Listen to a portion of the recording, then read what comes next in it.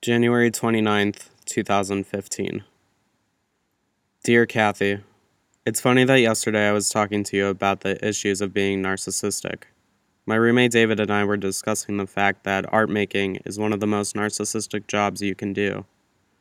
I said that depends on the artwork and what the artist is doing that is important.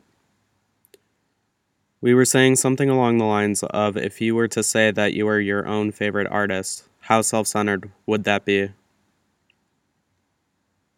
I personally think that you should be your own favorite advocate for your own art, because no one else is going to work harder for you than you. And usually, it took a lot of people to get you to be who you are now. Acknowledging those that came before you is just as important, or your artistic influences. However, it does not mean that I am the only artist, so saying I am my favorite artist I see as a self-esteem booster, more so than a conceited affect, depending on the context. People who are artists should like what they make, because they are making it. If they think that they are their most favorite artists, can be taken in a different way. I was also thinking about how autobiographical my work is, and the subject matters that are based on the history I have, as well as the history of other people. Other people have families, queer families, and bloodlines.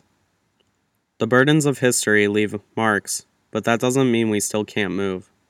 We can be fluid with the way that we are discussing our making of how we want to be, but privilege is a huge part of that and social structures that were implemented before us and are continuing to oppress people.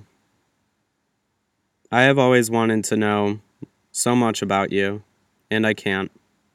People have histories that they wish that they knew, but they can't. Families that they can't. Love that they can't. It's the part of me that can't that makes me want to say, we can try. We can try to change those systems. We can try to be advocates. We can try to dream harder.